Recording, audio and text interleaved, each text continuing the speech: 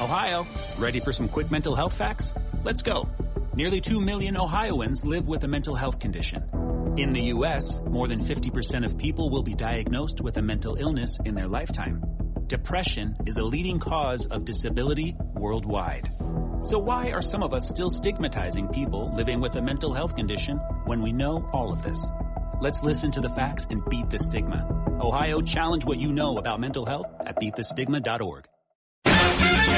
Democrat Laura Curran, the first woman elected county executive on Long Island, breaking a glass ceiling and vowing to break with the past. Laura Curran joining us live. It's Cut to the Chase with Laura Curran. Entertaining and informative. Thought-provoking conversations that get right to the point. Observers say her future is bright. Here to tell us more about it, Laura Curran. Now here's Laura Curran. Good afternoon, everyone. So we just heard Yabansu talking about the top two stories in the news, and that is the migrant crisis here in New York City and the debt ceiling. So today I want to unpack why I feel very empathetic towards Mayor Eric Adams. I feel his pain about the help he is not getting dealing with the issue. And later, Janet is yelling about that debt ceiling. We're going to talk about what the stakes are of defaulting with financial reporter Andrew Cohen. But I want to frame both of these conversations in kind of a similar way. And it's this: politics as performance art versus government as actually managing and operating things. And I want to tease out for a minute the difference between politics and government. I think everyone knows this intuitively, but I just want to underscore it. So very simply, by politics, I mean what you do to get voters to like you and to draw a contrast with your opponents. So it's shaking hands, it's kissing babies, it's listening to people, it's telling them why you're better than the other guy, he was a schmuck. And it's what you basically what you do to get elected and reelected. And by government, I mean actually doing the job. So when you're an executive, like a city mayor or a governor or county executive, as I was, it means actually running the government.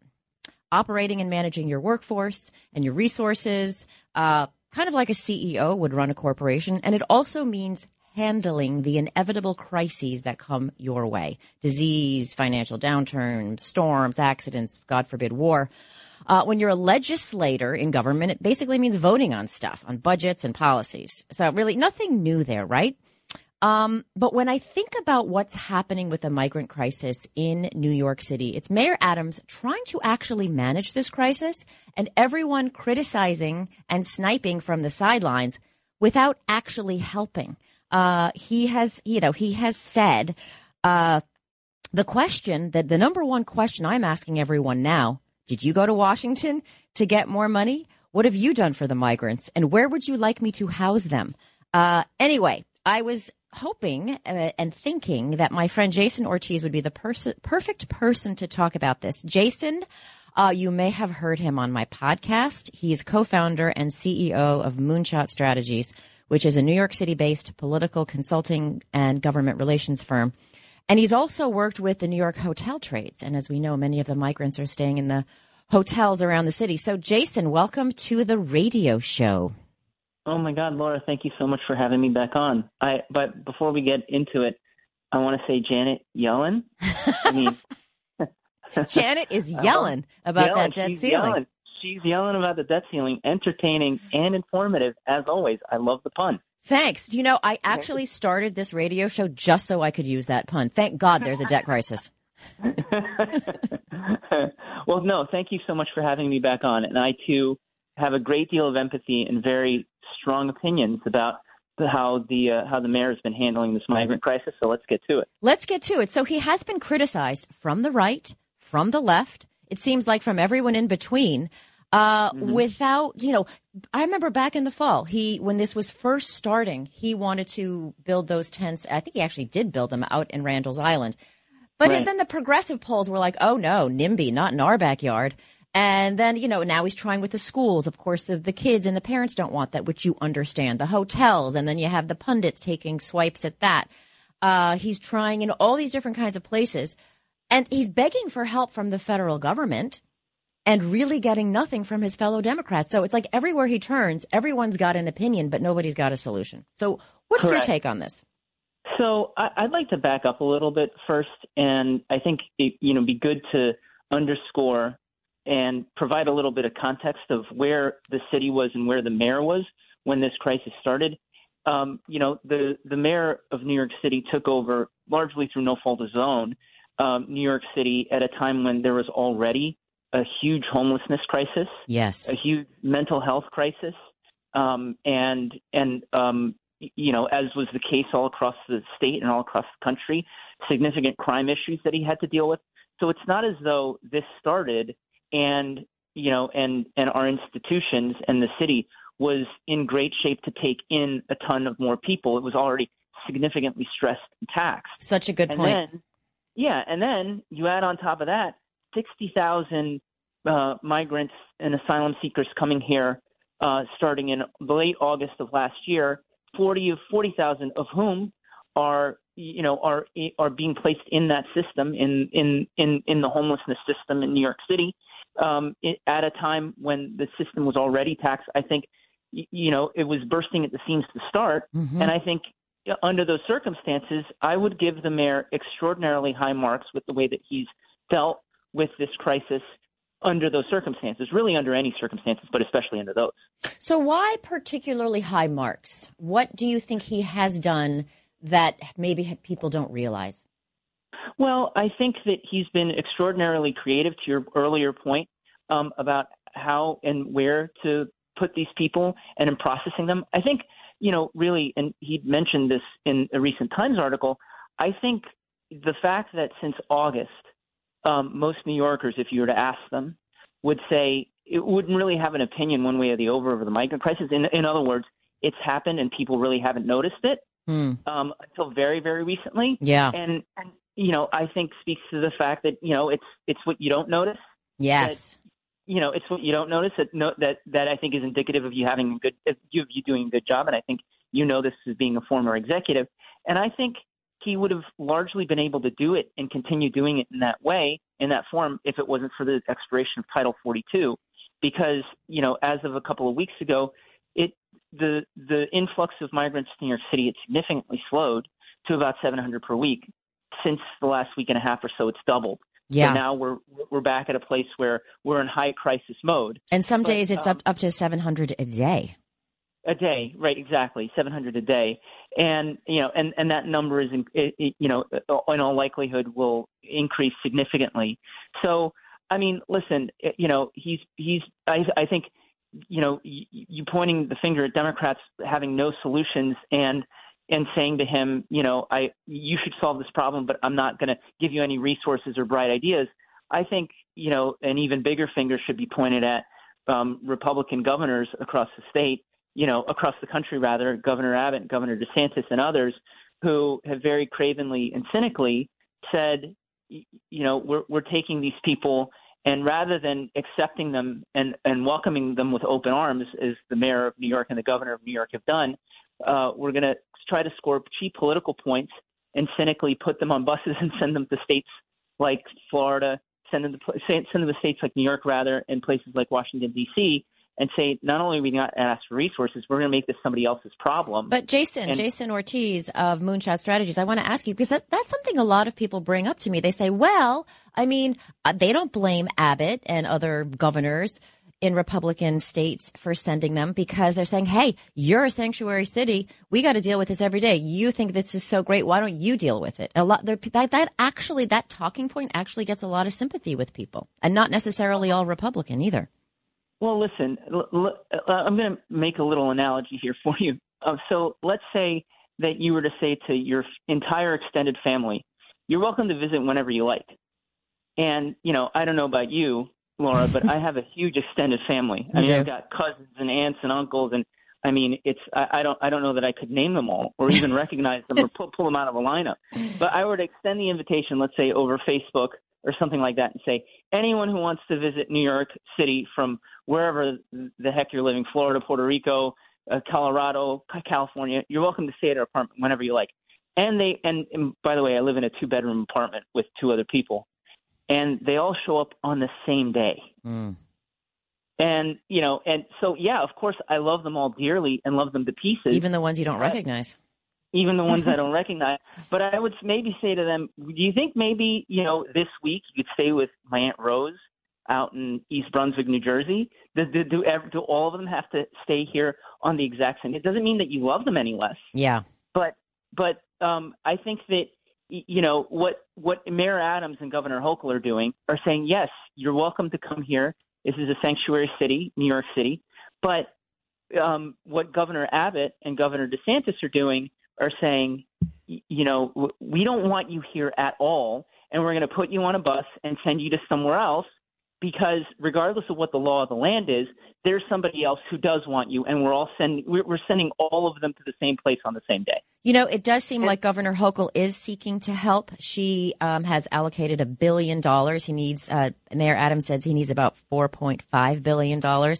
So that's a significant amount. And she said that she's looking at space at CUNY and SUNY campuses to see if anything makes sense there. So she is actually stepping up with something, unlike the others. But I want to unpack something. So a lot of this is, a lot of the migrant crisis is couched in Republican versus Democrat talking points. And so one would expect the Republicans to sort of be attacking and be adversarial on this, but one would not necessarily expect the Democrats. And so it seems to me that Mayor Adams is being criticized and punished for not helping Biden and other Democrats with their politics on this issue. And Adams has been more and more outspoken about the lack of help and his frustration about that from federal officials. He said on Wednesday that it was, quote, baffling that Washington officials are, quote, are not understanding what this is doing to New York City. The president and the White House have failed New York City on this issue. Okay, so he said that. It's kind of like an emperor has no clothes moment, and it's, you don't really hear that from Democrats very much.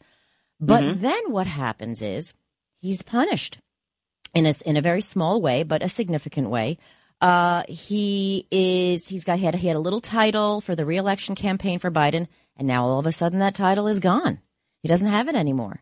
And Biden's spokesperson is saying, well, Mayor Adams should be more focused on attacking Republicans than on criticizing us, basically, is what he said. But it's almost like it's like everyone should just fall in line with the Democratic talking points. And what's lost is, okay, great, but I actually have to deal with this, and you're not helping me. No, that's exactly right. And listen, I know that earlier today the mayor asked to sit down with President Biden to sort some of this out. So maybe they'll sit down and come to some meeting of the minds on this and stop criticizing each other, which I agree as a good Democrat isn't any good. But what are you to do if you're the mayor in this situation? Yeah, you can't like the federal government can print money. You can't run a deficit. You have to pay all of your bills. You have to balance the budget. And and in New York City, unlike many other places, there's this guarantee that anybody that comes here, have a roof over their head, regardless of their immigration status. So he's absolutely right to say that it's Biden to say that Eric Adams should be blaming and pointing the finger at Governor Abbott and Governor DeSantis. He absolutely should. What they're doing is cynical and it's craven, as I mentioned. But he also needs help from the federal government. There's what else is he supposed to do? Under what resources? And again, in addition to all the crises that I said he was dealing with before, he's dealing with a fiscal crisis too in New York City. The tax rolls aren't what they were. We're coming out of COVID. No one's going to work anymore. Office buildings are empty in New York City. Yeah.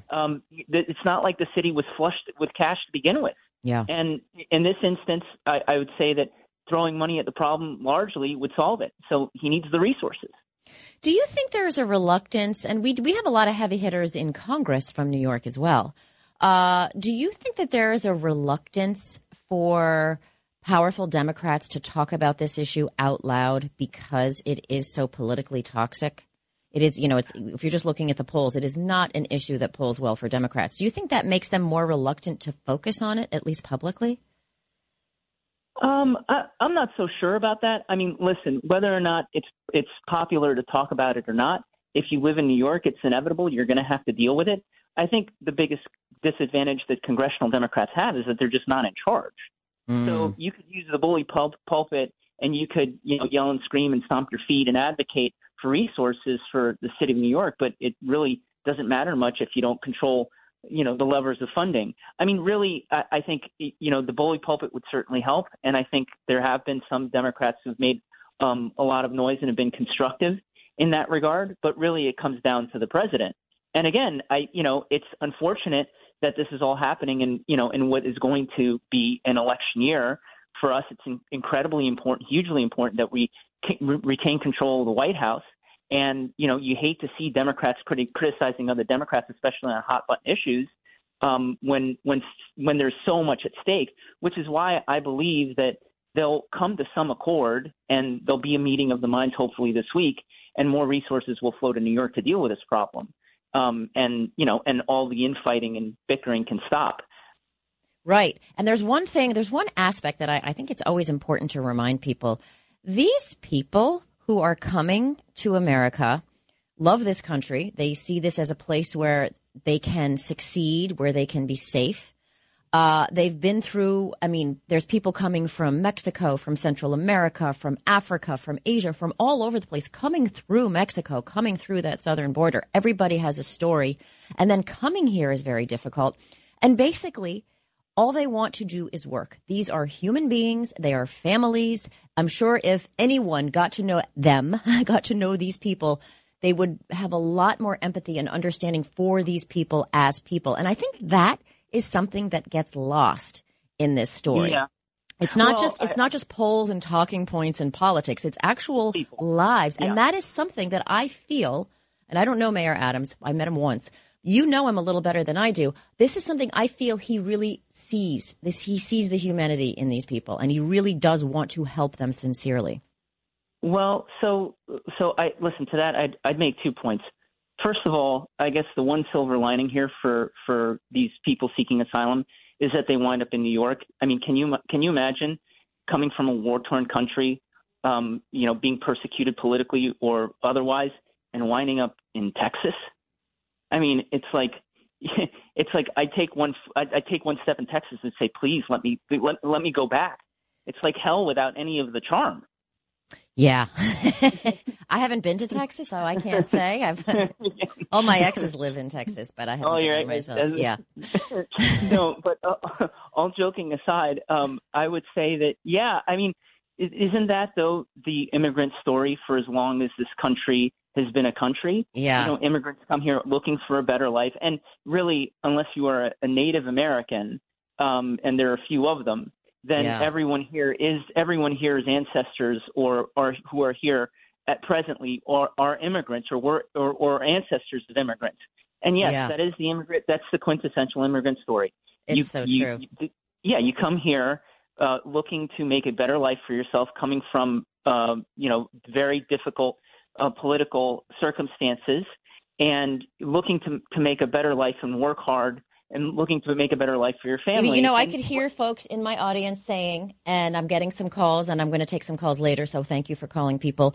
They're like, hey, okay, great. Yeah, my parents came here or my grandparents came here, but they did it the right way. They did it legally. That is sort of the counter argument to that. So just do it properly is what we're asking.